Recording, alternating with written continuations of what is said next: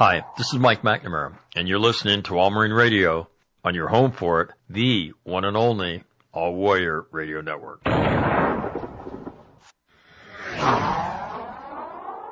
Hi, this is Mike McNamara, and you're listening to All Marine Radio on your home for it, the one and only All Warrior Radio Network.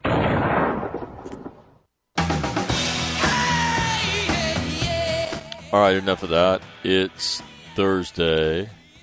So, for those of you who don't know what Mensa means, right? It's the name of an organization for giftedly intelligent people. So, I chose it appropriately as the name for this group, and so joining me is a third of the Mensa trio from McAllen, Texas, and that is Tim Lynch. Tim, good morning. How are you? I'm up in the morning with a rising sun, Mac, and happy to be here. Thank you. Well, yep, the alternative is not appealing, so it's good to have you. And freshly back from his high school reunion in the Empire State is William Cosentini. Will, how are you? Good. Hey, the alternative to be up with the rising sun is to be up at like 8:30, like retired people are. So the alternative is actually quite appealing. Truth be told, though, you're up early this morning, Will. A little bit. Okay. The fact that I drove for 17 hours and 22 minutes yesterday to get cross country is more of an impact than 07:30 reveille. So. But truth be told, you're a sleeper, and you take into a nocturnal life, kind of like a ferret. So as you filch retirees of their money, so this is early for you. Tim, though, are you an early riser? Oh yeah, I'm always up before dawn. I always will be. I just can't sleep much past 5:30. So you can't. I say that comes from living in Afghanistan, but to be honest, I was doing it before that. So you don't think you could adapt to Will's ferret-like lifestyle? No. There are books written about guys like Will, and there's that Hieronymus Bosch series. That was the FBI agent involved was a female, but we don't care about that today. Gender roles, they're not relevant. And that's the same her problem too. When she got hooked on the gambling thing, she was good at it. She got hooked. Next thing you know, she's got the lifestyle issues. Wow. But I think Will's stronger than that. Well, we'll certainly find out. I just made up that shit about ferrets being nocturnal. I don't know if that's true or not. So if it's not true, don't fucking send me an email, okay?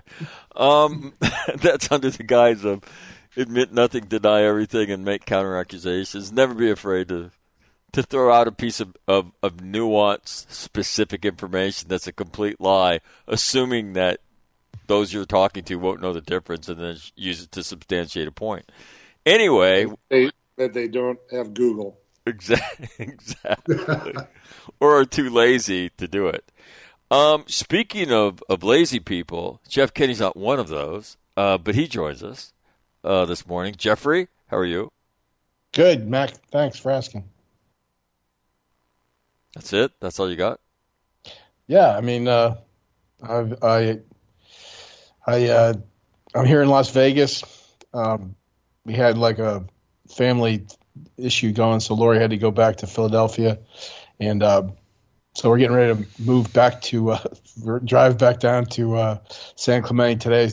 I'm going to be there for next week and a half, working 2 weeks at Camp Pendleton, and that's my life. So.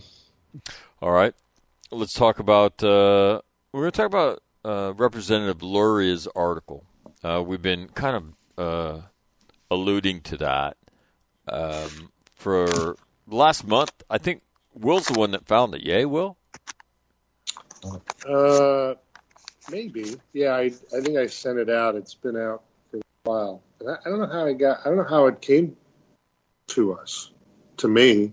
Because I'm never on the site that it was from. Right.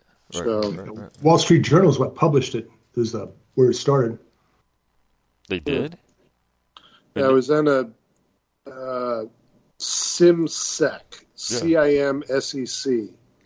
And maybe I saw a link to it or something like that. But anyhow. All right, she is if you look up Elaine Luria, she's Naval Academy grad, pretty interesting career in the United States Navy, and in that she served at sea. And her entire career, nuclear, her degree was in nuclear engineering or in engineering. Then she becomes a nuke engineer and goes to sea and stays at sea. And so her article, dated July 12th, 2021, is under the heading of strategy, is entitled A New U.S. Maritime Strategy. So general thoughts. So we'll start with Tim. Tim, general thoughts about Representative Luria's article. The first thing was I was surprised that our current ship building goals were generated from combining 3 separate scenarios and just saying, yeah, that's what we need, as opposed to having a naval strategy with which you can put your operational fleet and shipbuilding against and on which you can plan. And I was particularly interested to note that the Navy, under their optimization plan, is talking 5-to-1 ship race generation ratio, which they can't do, and it's appalling, quite frankly, where we are. But I just want to say 2 more things, because I know that Will and Jeff are going to have much better insights than that. And the first is she cites and takes a lot of quotes out of a couple studies. One was from the RAND group, and the other one is from some kind of a think tank that's obviously pretty. They're obviously pretty sharp. And we learned, I think, back in our Quantico days, the value of searching out some of these RAND reports, because they're the real deal. And so I like how she uses that. I've been on her website. I'm looking at her participation with the January 6th committee. Seems to be a non-committal statement about what she's doing involved with that. But she's a very liberal Democrat, and I'm so happy she is on this rip, because she knows what she's talking about. Her head is in exactly the right place, and she is not somebody who would normally be on our side of the aisle. And all I can say is I hope there's more Democrats like her, because this woman is sharp. And I'll leave the detailed analysis to Will and Jeff, who are better equipped to talk about it. All right. Will, a general thought about this article.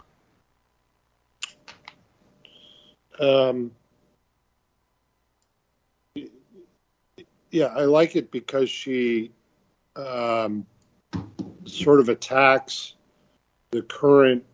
Well, she explains the current way we've developed a fleet, and she's got not an original idea. She takes from the CSBA, Center for Strategic and Budgetary Assessments. She takes their sort of logic on how to develop a fleet and provides some criticism for it. And she explains why the current logic is flawed, and she gives a solution or a potential solution. So that's really the part of it I liked. And then there's a lot of other detail in there that's worth discussing. All right. Jeffrey, your thoughts? Yeah, what I like about it is she references Goldwater-Nichols pretty heavily, the act in the mid-'80s that basically reorganized the whole military command structure. And specifically, she talks about how what happened in all the services, you had commanders rushing through the things that would make them MOS proficient in order to get their ticket punched for these other joint type things they needed to do to get promoted. And I think it affected, now they say, they point to the success of Operation Just Cause and then, of course, the great success Operation Desert Storm. But she starts to point out that, I think that at higher levels, our military leadership has demonstrated a lack of proficiency. And that's basically uncovered during the Iraq War and the Afghanistan War. A lack of even caring about it. We're going to go do our time. We're going to do if you're a Marine battalion, unit, you're going to be there for 7 months. If you're going to be anything large to that, for a year, and then we're going to move on to more important things. And I think she does a pretty good job of laying that out. That's the thing that jumped out and hit me, because I agree with that. I'm going to sound rather Nightingale-esque, but I thought it's interesting. Again, her background is at sea. I mean, and it's when you read about her career, it's certainly atypical, right? You do not see officers of that caliber who, I mean, I think she would tell you that she is a naval officer. She's a naval surface warfare officer, and has taken great pride in devoting her entire career in the Navy to being at sea. And from that perch, right, you can see where her criticism of her peers, really, in that as they advance and they do all these joint things, they are no longer naval officers with that perspective on how to do this. So I thought from that perspective, I thought it was very interesting, her criticism of, as Jeff just talked about, Goldwater Nichols. And then, as Tim said, the other point is how this strategy even gets hatched is as she goes through and explains that. It's a bit stunning. And so I in seeing her questioning during the budget is how I first saw her name. And so you're watching, a woman ask these nuanced, hard questions, right? And she's asking a question that she's certain of the answer, but in the phraseology of the question, she's painting a flag officer or a general officer into a corner, and she knows what they're going to say, right? And I'm like, I didn't know who she was. I'm like, who is that? Who asked that question? Who is she? And then you pull the string on that, and you find this very, very impressive career at the Naval Academy, starting at the Naval Academy, and then throughout the Surface Warfare Navy. And you think, oh, that's who that is. So, well, yeah, just to take the pedestal down just a quarter of a step. We say someone was at sea for 20 years. She spent 3 years getting through nuclear power school, which I think, that's what it takes, 2 to 3 years. Then she was on Blue Ridge. All right. Blue Ridge is a ship. Yeah, but it never goes to sea. And then she spent 3 years at ACU-2, Assault Craft Unit 2, as a CO. So they're the people that are running LCACs. Interesting that after she graduated from nuclear power school, they sent her to Blue Ridge. It just seems bizarre. But it might be simply women at that time were not in the submarine force, so they're restricted to the surface Navy. But I don't know why you'd go to Blue Ridge after coming out of nuke power school. Yeah, the last time the Blue Ridge was at sea in a well-known position was the flagship for the Frequent Wind. Yeah, 1975. So. Yeah, but I will say to graduate with a double major from the Naval Academy, even though obviously standards had declined after 1985, is impressive. That means that she went there with a phenomenal high school education and was able to basically take exams and get out of doing a bunch of classes, which only really smart people did. So. What happened in 1985 for those of us that are unfamiliar with Naval Academy history? That's when the best class graduated and things sort of ground down after that. Do you know people in that class, or how do you know that? Like hundreds and hundreds of them, as a matter of fact. Just so everybody knows why 1985 is significant. All right. It's interesting. Yeah, that her career path would have, at this point, prevented her from becoming a flag officer. Although that's true. At the 20-year mark, very few people actually had their joint credit. And that, to me, takes nothing away from her criticism of that. I think it's absolutely valid what she says. But it is interesting. She is in a different Navy than a whole lot of people, and the fact that she was in operational forces the whole time. That's a very different Navy than a lot of other people. I didn't. How is such a thing even possible that you would somehow or other avoid, doing any type of what we would call B-billet assignments? I mean, how is that even possible, Will? Yeah, where do you see? I looked on Wikipedia, which doesn't. Yeah, that's all I did. Her entire career path. Yeah, no, I just took it at face value in terms of the different things I've seen written about her. I think on her website as well, saying her entire career was spent in the surface fleet.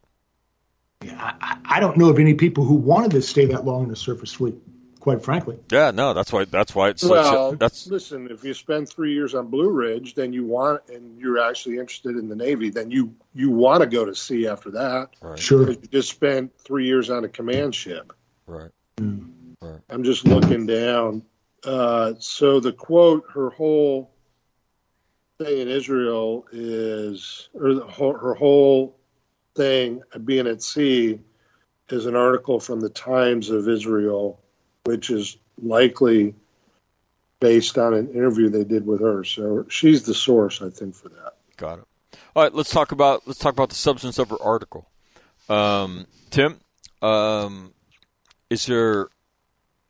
what do you think about her contention of where this maritime strategy, either the way you want to talk about the way it's developed first? She says it ought to be developed not by the Joint Staff but by naval officers, right? Let's talk about that first. So let's talk about the development of a naval strategy.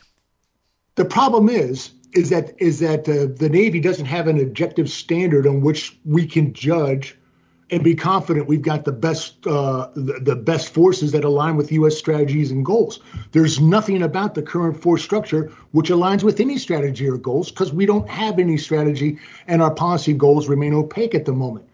But so that is where to start. Her recommendation was to adapt basically the force structure recommended on this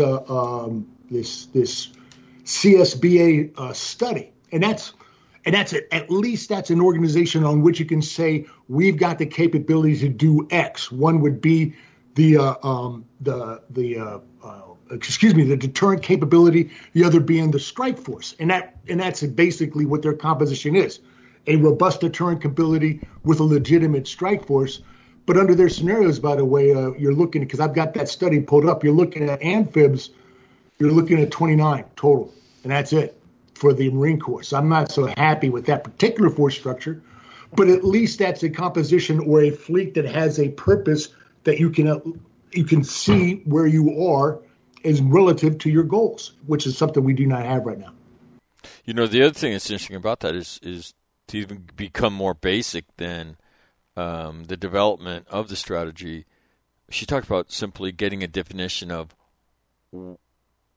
what does the term win look like relative to this, right? And that's right. that's exactly and then she right. takes the chairman to task by saying that things are only won on the ground, right? That you cannot win them. I think again, I'm paraphrasing from memory, but you can't win in the air exclusively, and you can't win in the sea, exclusively. And then she says, so what does that mean relative to China? Does it mean that we have to invade the mainland? And her point being that this win word, and then she quotes somebody as saying, well, winning is never fighting, so winning is deterrence. That's a right. win. And so she says, look, so we don't have an end state to which to align strategy, to budget and to do force design on. So I thought that was interesting. Will, and that deterrence piece is robust because that's the point. I'm sorry. Go ahead, Will. I'm sorry. Will, thoughts on development of a strategy? Yeah, so she gets into how do we get the size fleet that we have now? So basically, the force design is strategy driven. That's input from the combatant commanders, et cetera, and they pulled together what their requirements are. But the force that's produced is budget driven.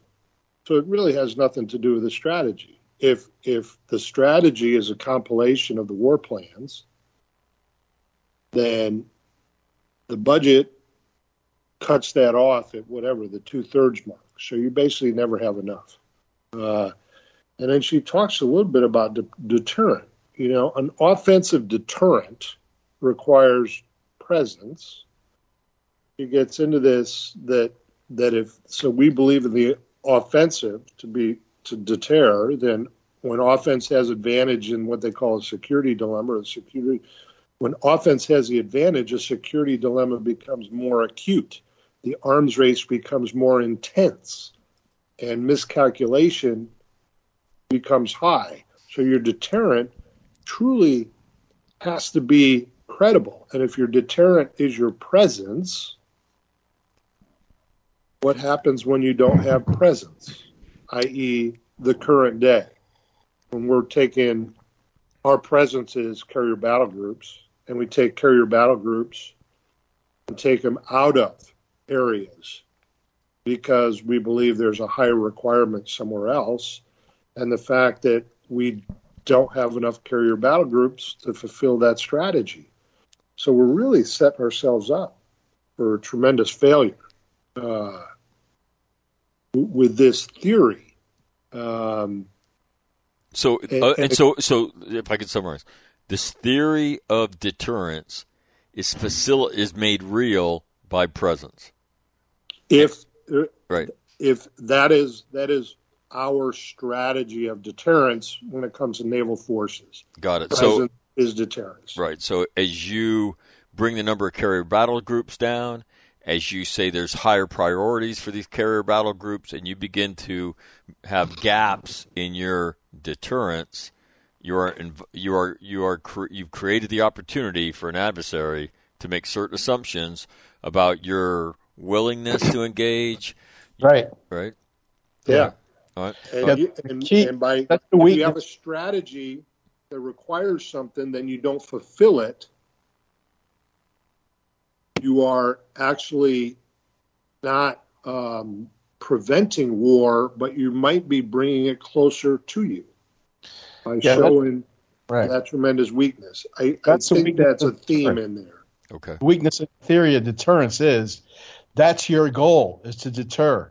And so everything you do, if you advertise that deterrence is your goal, means that the last thing you want to do is actually act, and that's known. And so that's why you'll find naval officers today. I did a lot of critiques of the East Coast Marine Expeditionary Units and their partnered amphibious ready groups, along with the pointy ships that they attached to them and stuff like that. And they would say, when the enemy called the Navy's bluff at sea, they call that the adversaries acting unprofessionally, because they're disappointed that the adversary is not joining in with this self-deception of, if I look tough, you'll believe I am tough. But the thing about deterrence isn't that you may have the capability. It's, do you have the will to actually do it? And we don't have the will. And another thing, I hate to keep going back. Well, actually, I do like to keep going back to her thing about Goldwater Nichols. It emasculated our service at the top. Basically made it so it goes President, Secretary of Defense, and then whoever the combatant commander is. Secretary of Defense, he could be like the guy who used to be in charge of Walmart, or he could be a guy who's like a senator or something. What the heck does he know? What's his experience level? His experience level is making deals and things like that. We don't have. We put our service chiefs then become basically, they're like the dogs in a dog and pony show. They don't have any power. They're in an advisory role, totally. So that's what's compelling about her article to me, and the theory of deterrence, for sure, for it to be credible, has to be based on the fact that not only do you have the capability, but you're willing to use it. And that's what we don't even do. Where we say, the last thing we want to do is go to war. Well, I'll tell you, when you're talking to the Chinese and you're talking to the Russians, and particularly when you're talking to Muslim groups, that's just what they want to hear. Again, I think in that part of the world that we spent some time in, restraint is weakness. Yep. It's synonymous. And so to me, the whole issue of Iranian speedboats and American warships, right? You have the, not only right, but we talked about this on this show before, you have the inherent obligation to defend your crew. And shooting back after somebody laces your bridge with 12.7, machine guns from a little speedboat is not the right thing to do. And so to me, that the lack of a willingness to do that on a regular basis, and trust me, when you do it, you've sent the clear message. You're not going to have to do this very often because you made it clear. I'll shoot to defend this ship. Will, you were going to say something. She's not getting into tactical. Right. No, I'm just saying that's how it that's the outward manifestation of this kind of non-deterrent deterrent. Like, because I show up, and as Jeff just articulated, right, you're supposed to play by the Marcus Queensberry rules, which means she's saying we can't even show up, right, because our force structure is completely flawed because how we develop the strategy is flawed. Right. Yeah. Right. Yeah. She pretty much illuminated the Emperor not wearing any clothes there. Right. All right. Let's talk about her recommendation for the maritime strategy. Tim, you got that in front of you. Give us a overall, give us a broad brush of deterrent forces, right? And what does she give the and because I mean really. Because the maneuver forces, the number she ultimately comes up with is a stunningly small number relative to naval warships. Yeah, it is, and she's actually kind of at odds with the CBS BA study that she's recommending, in that she's recommending regular destroyers, not those regular frigates, not the guided missile kind, but. It wasn't. I'm looking at this thing. She's talking about a 5% increase in the current Navy budget can get you basically the fleet that is outlined in the study we've been referencing from the CSBA, which is a total fleet of 382 vessels, not counting those that cannot deploy for themselves, like LCACs, landing craft, etc. So that's a pretty ambitious, it's a doable thing. She lays out exactly how you could reach those numbers. The only thing where she's at odds with the study she's referencing is the study she's referencing calls for a lot more of the third or whatever the current generation, the FFG and DDG class. And those are the guided missile, the new frigates. And destroyers. I don't know how many we have currently. But that's basically her proposal is a solid proposal that would give you the deterrence capability in the India-PACOM area where we say we need it the most. And it's doable with a 10% increase in budget. 5%. Oh, excuse me. I'm sorry. You did 5%. Yeah, I read that, and I say 10. What an idiot. Sorry. No, that's fine. A typo. Will, thoughts on, in the article she talks about the next steps. I think two things in there. This CSBA study proposes a deterrence force that's forward deployed with no carrier battle groups, although there would be carrier battle groups deployed. And she cites reasons to do it, training, experimentation, yada, yada, yada. And then a maneuver force, which is all the carrier battle groups. So the idea is your deterrence force is out there, and that if it fails, then you've got this big punch coming from behind. And I would offer some criticisms, and I didn't go line by line through that CSBA assessment. Number one thing she says is a forward deployed force basically requires two ships to make one forward deployed. And that's a pretty high standard, right?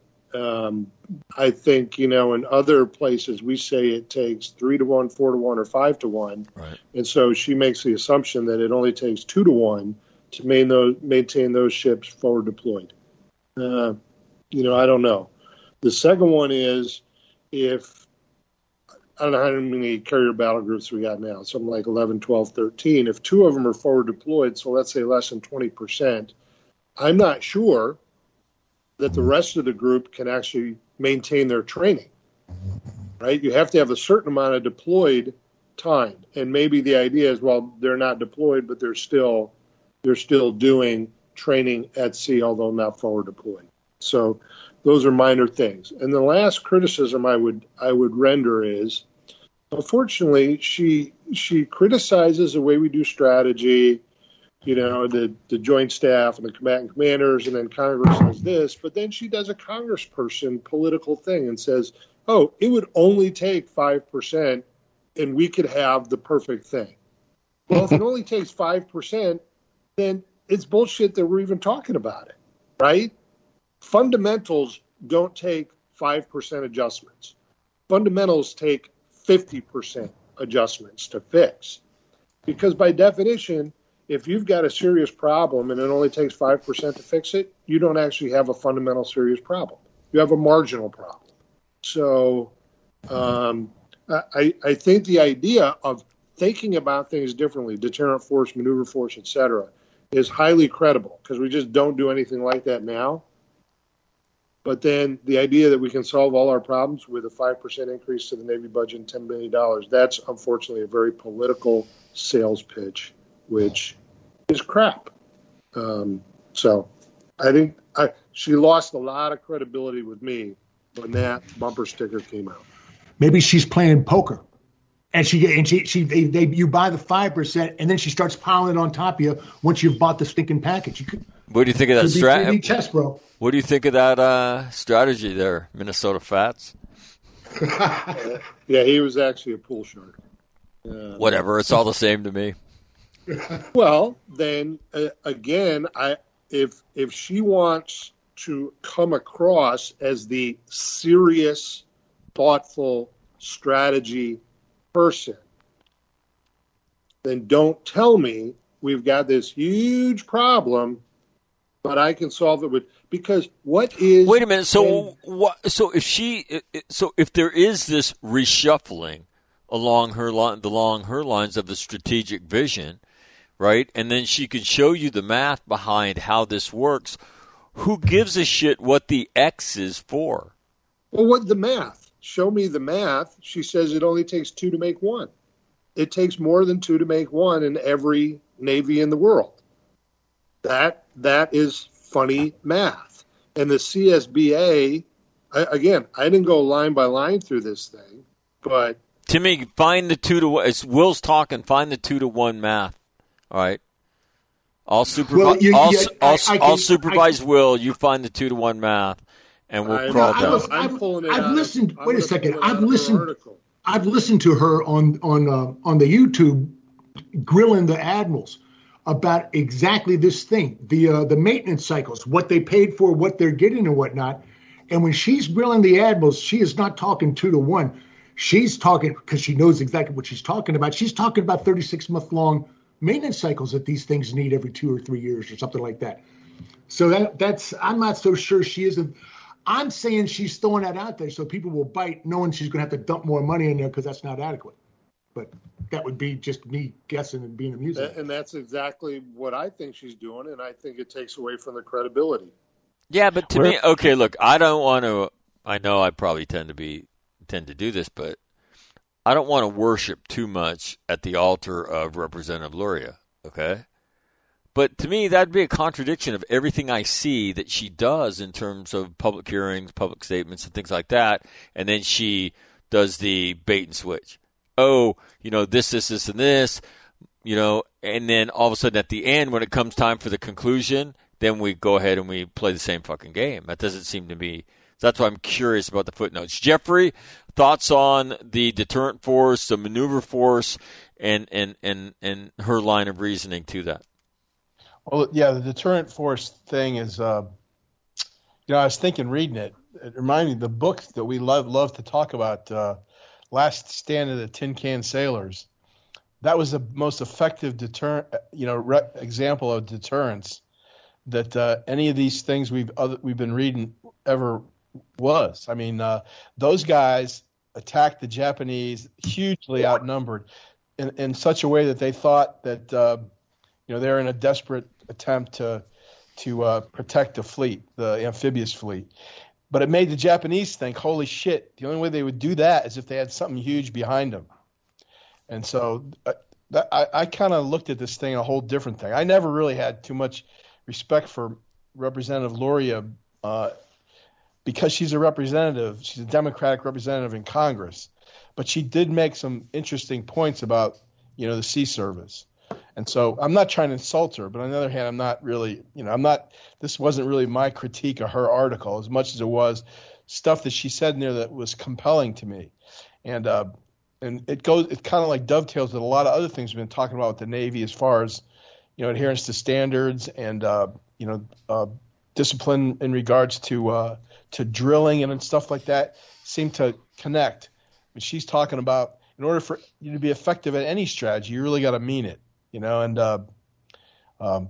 so as far as buying this, and it takes, I think that it takes a shitload of stuff to keep that stuff forward, but it's to me the attitude and the fact that they basically in the 80s, I think Goldwater Nichols is seriously flawed. So that's pretty much what I took from the article. All right, let me read something, and then Timmy, you hop in here. Where is she a representative from? I know I should know this already. Norfolk. Where? Virginia. Where is she from? Where? Virginia, the Norfolk area. So yeah, she is like an admiral. She's a representative from Norfolk, man. Here's what she says right before she gets to the section that she labels conclusion. I postulate that this deterrence effect can be gained for as little as 5% increase in the current Navy budget, or $10 billion per year. Much as John Lehman, former Secretary of the Navy, wrote in discussing the development of the 1984 Maritime Strategy, 90% of the deterrence power of this buildup could be achieved in the first year. This was done by publicly declaring and explaining the strategy, especially its naval component, and taking actions that left no doubt among friend and foe that it would be achieved. Okay, so that's her prose. Timmy, you want to read what you just put up on the screen? Yeah, no, I was looking for the 2-to-1, and what I found out of her article, in this construct, the deterrence force consists primarily of forward deployed naval forces with a fourth force generation model that produces a full year of deployed ship present for every 2 ships, which is 2.5 times what we achieve today through purely rotational forces. And again, she's referencing that study coming out of the think tank. But I found it interesting. Goldwater Nichols, what was that in response to, by the way? Right? Wasn't it all the confusion around like Beirut and Grenada? Yeah. Desert One. And specifically, what about the Grenada response stood out that they was getting everybody excited? Well, there's a lot of green on green or blue on blue, for one thing, between the Special Operations Forces and, Army first responders. Like you had the airborne guys getting fired up by the Rangers and vice versa and everything. The one unified force was BLT-28, which was landed by the Navy, amphibious, Well, it wasn't unified in terms of integration, though. It was just self-contained, right? And they weren't tied together very well. It was the performance of the Marine Corps, which is the only force that performed admirably, performing so much better than everybody else. Even SEAL Team 6, those guys drowned trying to dive in after their rib boat in ocean conditions they'd never encountered before. I mean, It takes a lot to drown a SEAL. So that's the one thing about Goldwater's Nichols. I'm not apologizing for what created that. I think it's interesting. But was our ability of the Navy Marine Corps team to do what the hell we said we we're going to do, which was more than anybody else could do, because nobody else did what they said they're going to do, which is why the coordination line between the Marines and the Army shrunk to just the airport in 3 days. And the Army was going crazy about, why is the Marines running all over this island? Where the hell is everybody else? Remember all that? Right. But again, her criticism, though, is of the Goldwater Nichols Act is that you take, right, the best and brightest minds out of the Navy, make them purple, and they never come back to thinking about maritime strategy, because there's a quote in here that I highlighted. Naval strategy should not be developed by the joint, by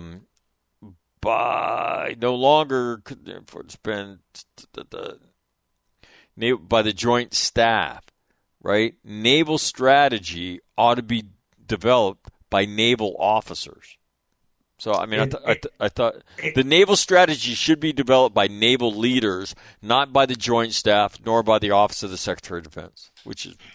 And before Goldwater's Nichols, you had a legitimate Gator Navy. I mean, those guys were professional Gator Navy men, and I was involved with BLT-28 in Beirut as an augmentee, medical augmentee. So I don't know anything, but I remember I did not sense a whole lot of confusion about who was doing what on that ship. It was a crappy old LPH Guam, but it was well run, and those people were damn serious about what they were about, which was projected power soar. I would say I take I dismiss a little bit her concept of naval. She is a Navy officer, and she wants to have a Navy strategy, not a naval strategy. A naval strategy encompasses both of the sea services, of which one of them is pretty important in potentially the current idea of deterrence.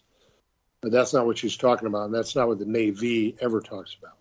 So, why wouldn't a naval strategy include all four services?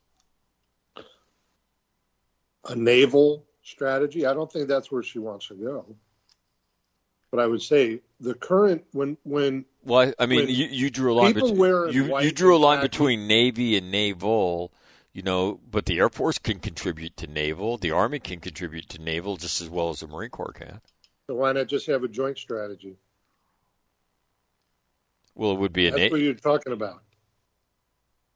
Why not then? Yeah, because the next thing she criticizes it because you're not bringing whatever to it. Then you're just making. Then why have service chiefs? They're the budget warriors. Yeah, she says that's a mistake. Like Max said, Desert One, Eagle Claw, whatever the heck it was, a hostage rescue failure, and then Grenada and so forth, and all that stuff was the excuse for Goldwater Nichols. But after Goldwater Nichols, you still had imbecility running rampant. Like when we went into Haiti, they put Army Blackhawks on aircraft carriers in order to send those guys in. It was stupid and unnecessary. You had basically 2nd Marine Regiment, regulated to, kind of support effort in Cap Haitien. And it was just a moronic way to do things. And it was, if the stated goal was to do away with service parochialism when it came to real world ops, it failed. And it's been demonstrated. Well, no, and again, you can see the Army, right? Chomping at the bit, chaffing, as whenever those operations exist and they're naval in nature, right, and they're in the news, who do we see in the news? Those fucking Marines, right, coming off naval ships, right, doing some high visibility thing. Right. Well, why isn't the 82nd Airborne in there? Why isn't 10th Mountain there? We have the rapid response forces. Well, I mean they can be after some base is seized and the infrastructure is put in, and then bring all those guys in there. But I agree with you, Jeff. You see these hybrid things because somebody wants to get somebody to the fight, and I think that is how you fuck it up completely. And you stand there and watch it, and you're like, what are we doing? What are we doing? We have people who train and do this shit, and now we're gonna create hybrids on the fly and think that it's gonna go okay. And all you're doing is making it really difficult. Timmy? Well, I was going to say that the inherent cost of an airborne insert like they did in Grenada is so high just on jump injuries. That's why the Brits did away with, for all intents and purposes, parachute forces. They're stupid. Why would you send guys in with parachutes when you got amphibs? Oh, I know why. Because everybody wants to get a piece of the pie, and that's the Goldwater Nichols. You know something in 2004. One of the last things the 82nd Airborne did in 2004 before they left Al Anbar? Jump. Combat jump. They did a combat jump in the vicinity of Al Asad. How many people they injured? I don't recall because we had. Yeah. Do you remember that, Will? Will was out there. I do not. I chased a lot of stupid Marine Corps aerial resupply stuff around the desert because we thought that was a good idea too. So stupidity is not confined to any particular service. Right. Anyway. Hey, just Goldwater Nichols for a second, though. Sure. You know, Goldwater Nichols is not all harmful to the Marine Corps. Right. It got us out under the thumb of the Navy just a little bit more. So I think that there's a significant flaw there. And I think a lot of her criticism, because in the end, the services inside the building, the only thing that matters is the budget to the services. And they produce strategy papers and this and that, but that's all crap. It's all about the money, period. And you do have your service chiefs reduced in stature pretty significantly, which is why the office of the chairman is so critically important to the services, because that's one way you ensure your voice is there. And the Marine Corps is always going to be second fiddle when it comes to being the chairman or the vice. So back in the 90s when we were all together at the basic school, I can remember on several occasions then Major Allen saying that these quadrennial defense reviews always, no matter what happens, it's always an even cut so that you still with Navy was 33, Army with 36, Air Force, whatever those things were. And he was saying back then what a crock this is and how this is wrong. It shouldn't be done. And those guys came of age, became 4 stars. They're gone now, and it's still the same. And that indicates a durability in that very dysfunctional system it seems like it won't be rectified until we take an ass whooping, as I continually want to point out. Yeah, but it's also on the biggest of big pictures, it served pretty well. Really? No, yeah, you can't argue with that. Since World War II, the last time the continental U.S.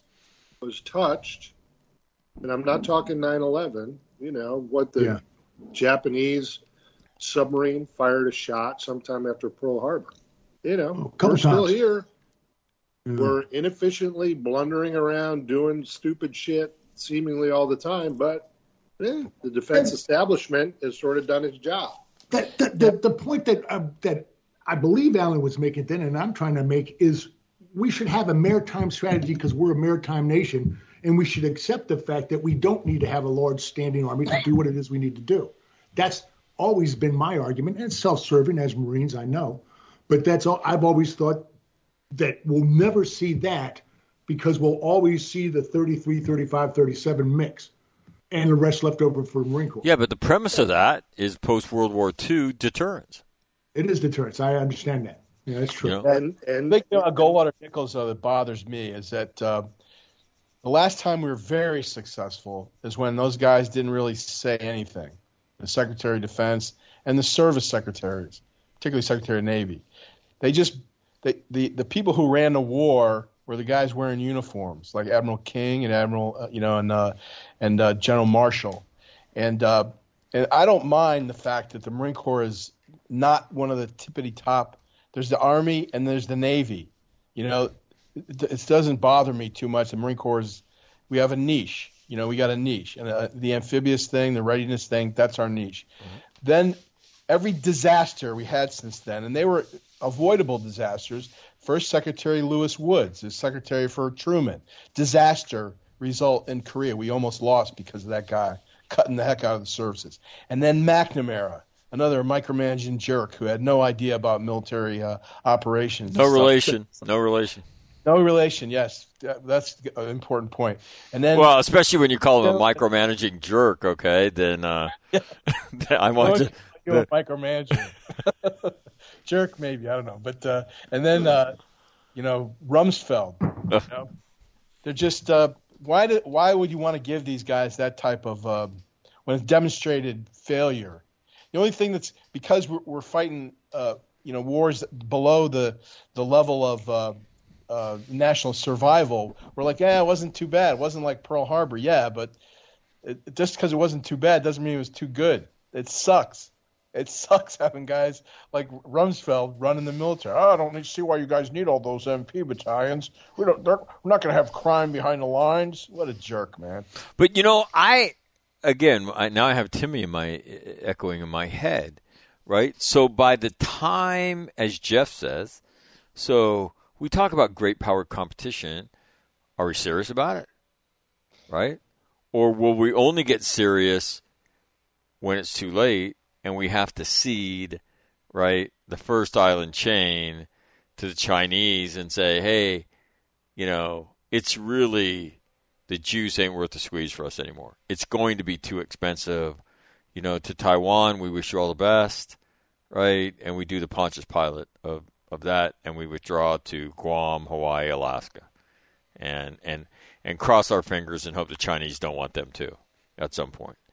So to me, the whole idea of whistling past the graveyard, and not taking naval strategy as a maritime nation and the lead proponent of a rules-based order, I mean, you do that at the peril of your own existence. But again, this is a nuanced discussion, right?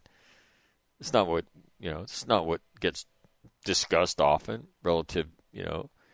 It does by a small group of concerned people, and everybody else could give a shit, which is to me distressing.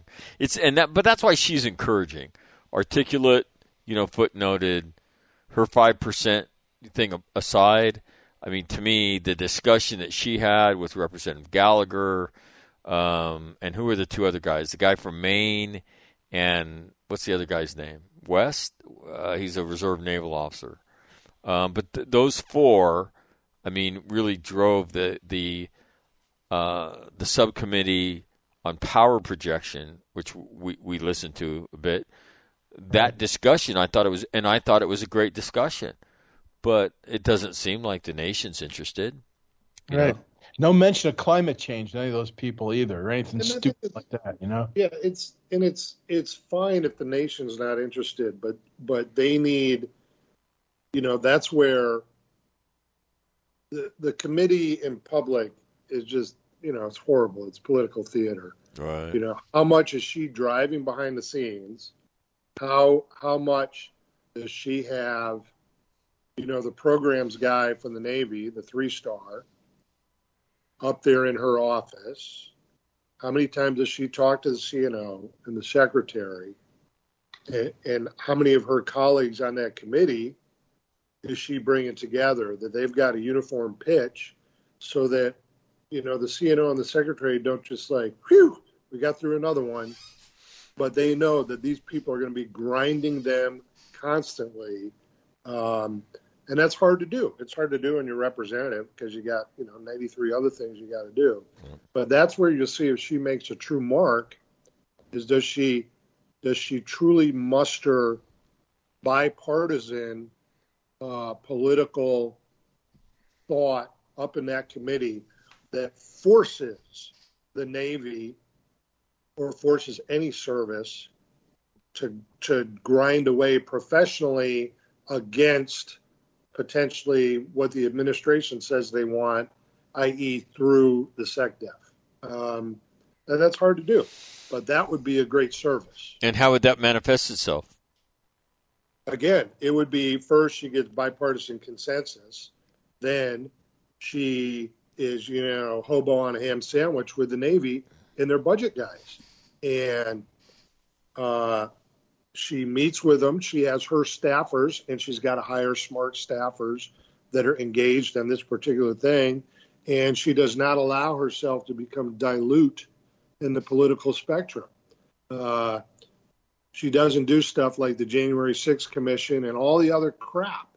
Yeah. It's known as being the defense person, the naval defense person, and that if the Navy wants to get something through, they know that if Rep. Luria says no, she's got political clout amongst her peers, and so she bends them to her will, even though it may be against the uniforms in particular, it may be against her civilian masters, particularly in the SecDef's office, but also in the SecNav's office. That's hard to do. But that's how it gets done. Otherwise, it's just one-off. She gets 5 minutes in a committee every once in a while. She asks the CNO a hard question. He knows he's embarrassed. You know he's embarrassed. She knows he's embarrassed, and no one else in the country knows or cares. That's how it gets done now. So, Right. I wonder, have we taken advantage of the offer from Palau to build a base there? And I know Diego Garcia is trying to get us to lease their island for 99 years. I mean, if we're serious, you would think we'd be seizing these opportunities. Well, I will say this. I mean, are. the Secretary of Defense is in the Pacific right now, right? He's going. I think he's in the Philippines today, and so to me, those are important things. Those visits and the people that lead the DoD, right? Is that you've got to go there, right? You've got to give those speeches. You got to appear at those things, and then, my opinion, you've got to open up special economic status, in particular for Vietnam and the Philippines. Who gives a shit if it says made in China or made in Vietnam or made in the Philippines? What we want is special avenue of approach for those countries economically to say, hey, look, the G7 has 4 times, right, the GDP of China. We want to cut you a special deal because you're going to have a unique role in how this whole thing tips. Yet we haven't seen that. We haven't seen that yet either. And that was my major criticism of the Trump administration in the Western Pacific. Is that okay? I got it. You don't like TPP, then what's next? And if you see the critical role that Vietnam and the Philippines and Palau play. Mm-hmm. Right, then let's do it. Because look, when a nation like Palau, with all the Chinese money that's getting thrown at it, when they look and say, yeah, not so much. I got it. You're coming with bags of cash for everybody.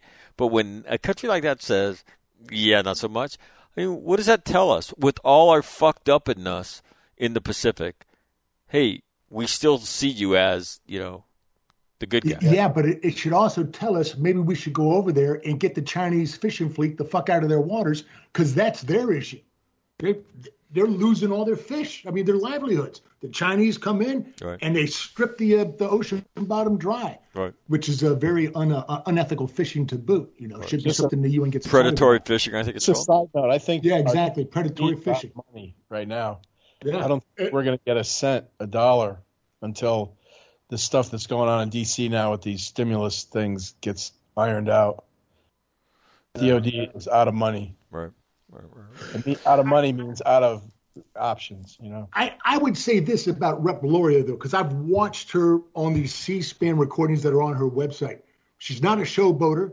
She's not showing off her impeccable knowledge.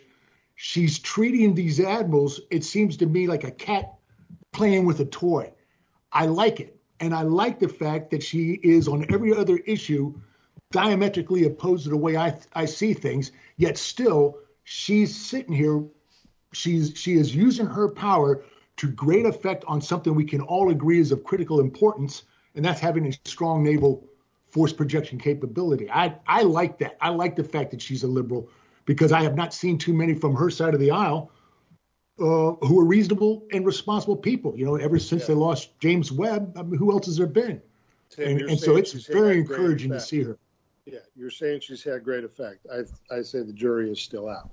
Oh, I'm sorry. I agree with that. She has the potential for great effect. That's There you that's go. a legitimate criticism. Again, I think what she does is she has the potential to create, an interesting dialogue. Right? An interesting dialogue. Yeah. And without being an AOC type attention seeker. Okay, look, even better. We don't have time to do this today, but I just want a list. Everybody was assigned, and we'll talk about it next week. The 3 battles that you would most like to have witnessed. And then the caveats to this: you can't get killed or wounded, and you're impervious to the elements. Okay? So Tim could go to Chosin. So last week, Tim said Chosin. 2 more, Tim. Tim would like to see Gettysburg, and I would like to have seen Waterloo. Got it. All right, Will had the oddest answer. He wanted to be. Tell everybody where you wanted to be.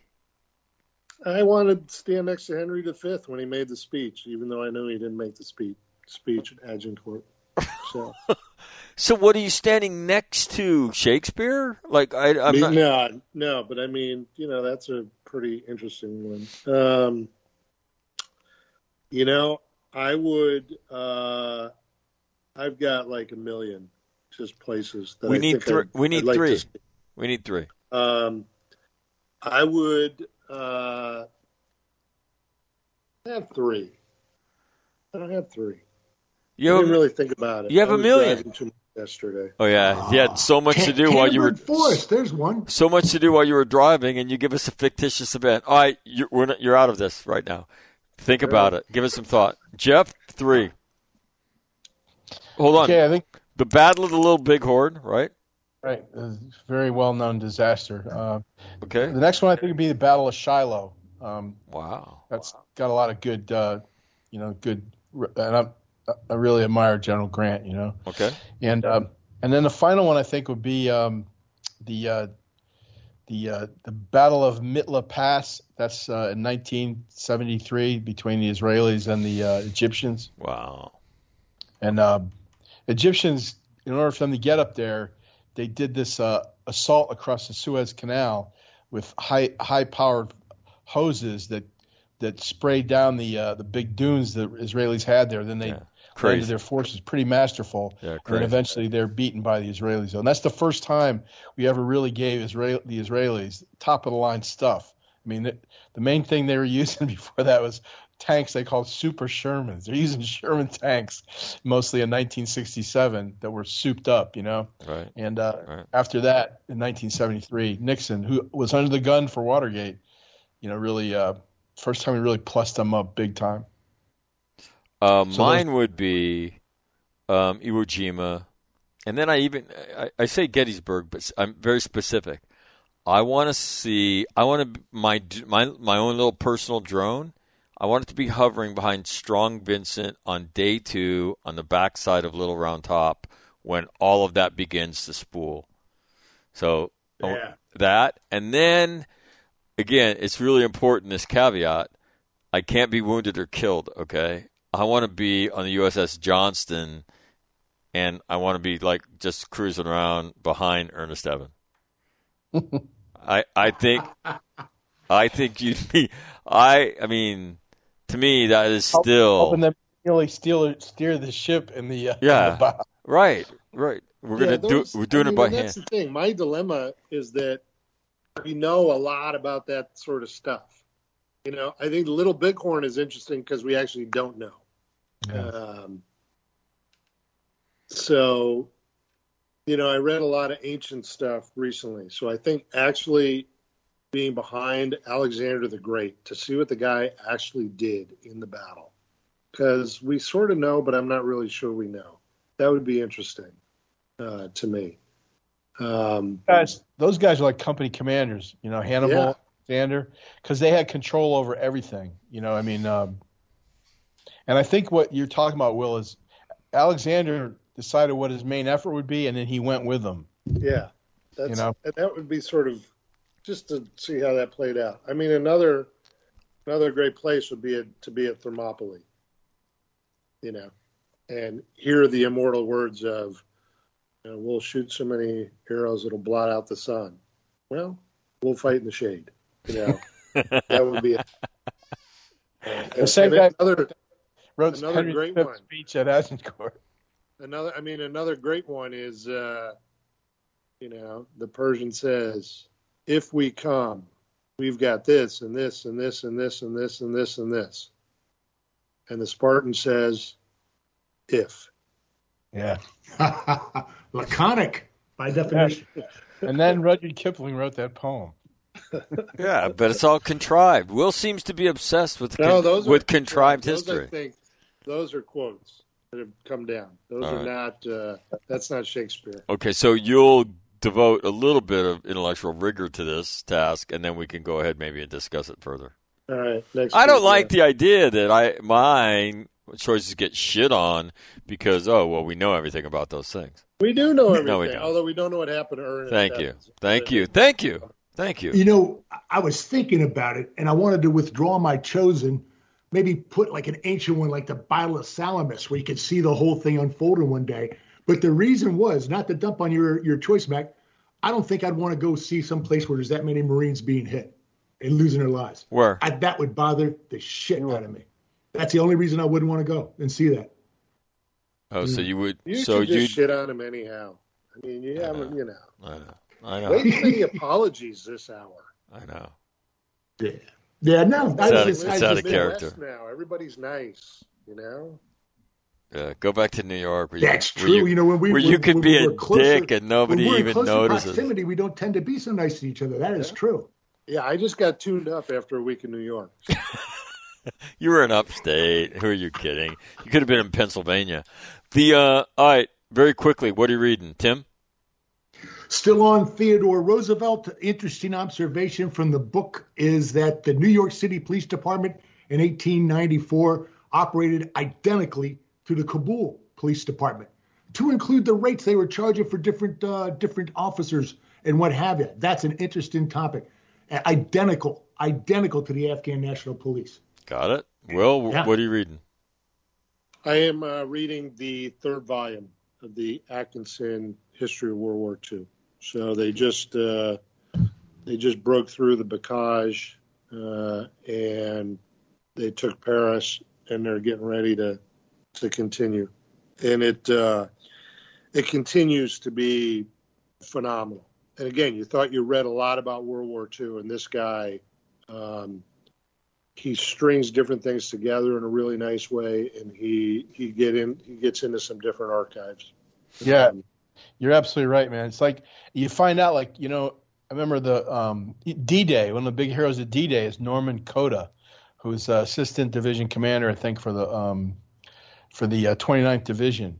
And you see his career go on. They almost relieve the guy, even though he's fighting his ass off. It's like by the time Will, when they're pushing on to Paris, but they also had pushes to the west, from Normandy in order to deal with the stuff there.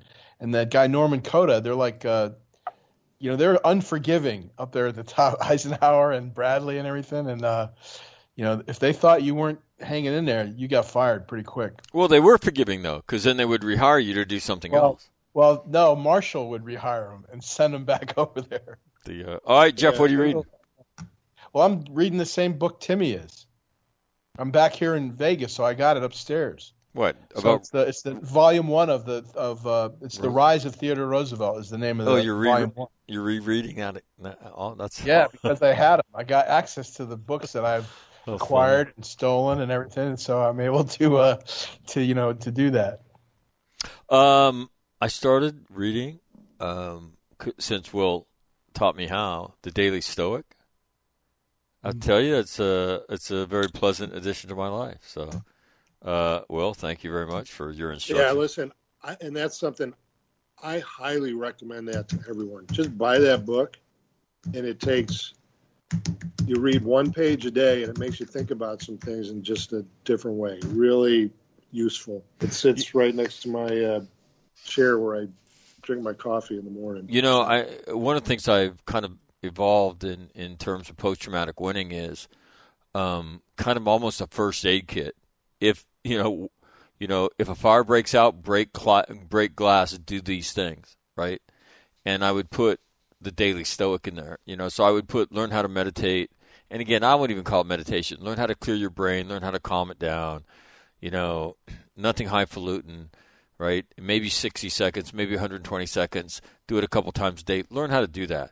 Learn how to manage your anger and anxiety through the way you breathe. Take a breath, think, I want to kill this motherfucker, and then blow that shit out and kind of get your brain. Physical fitness. And the other thing is journaling in the evening. The Stoics did that. They contemplated in the morning. Ryan Holiday talks about that in the Daily Stoic, and that is they contemplated in the morning, right? They wrote at night. And so to me, these things in your post-traumatic life are the infrastructure to get you through the day. Physical fitness, the endorphins are half of your brain, half of your body, right? Writing, reflecting, meditate. All that, think about it. What does that replace? You want to know what it replaces? Suck it the fuck up. Mm-hmm.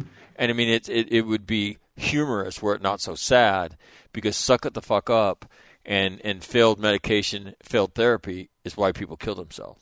So to me, it's kind of a first aid kit. All right, let me tell you what you need. If you don't do any of this, you need to do this, and watch how your life changes. And I am now, very short term, I love reading the Daily Stoic. Absolutely love it. It's very well done. And again, this is a guy who uses the word unfuck in a book. I mean, come on. How do you not love that? So, yeah, I'm going to get that. I'm going to get that, definitely. That'll do it on a Thursday for another edition of the Mensa Brothers here on All Marine Radio.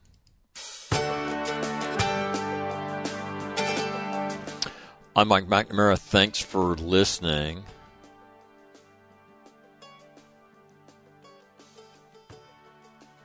We'll see you on Monday. Jeff Zazulowicz will join us, writer for Navy Times. We'll talk to him about the Navy. Ask him about his thoughts about Representative Luria and her contributions to the budget and naval maritime strategy or strategic thought. So, Jeff, always an interesting guy. I'm Mike McNamara. This is All Marine Radio. Thanks for listening on this Thursday. I'm out.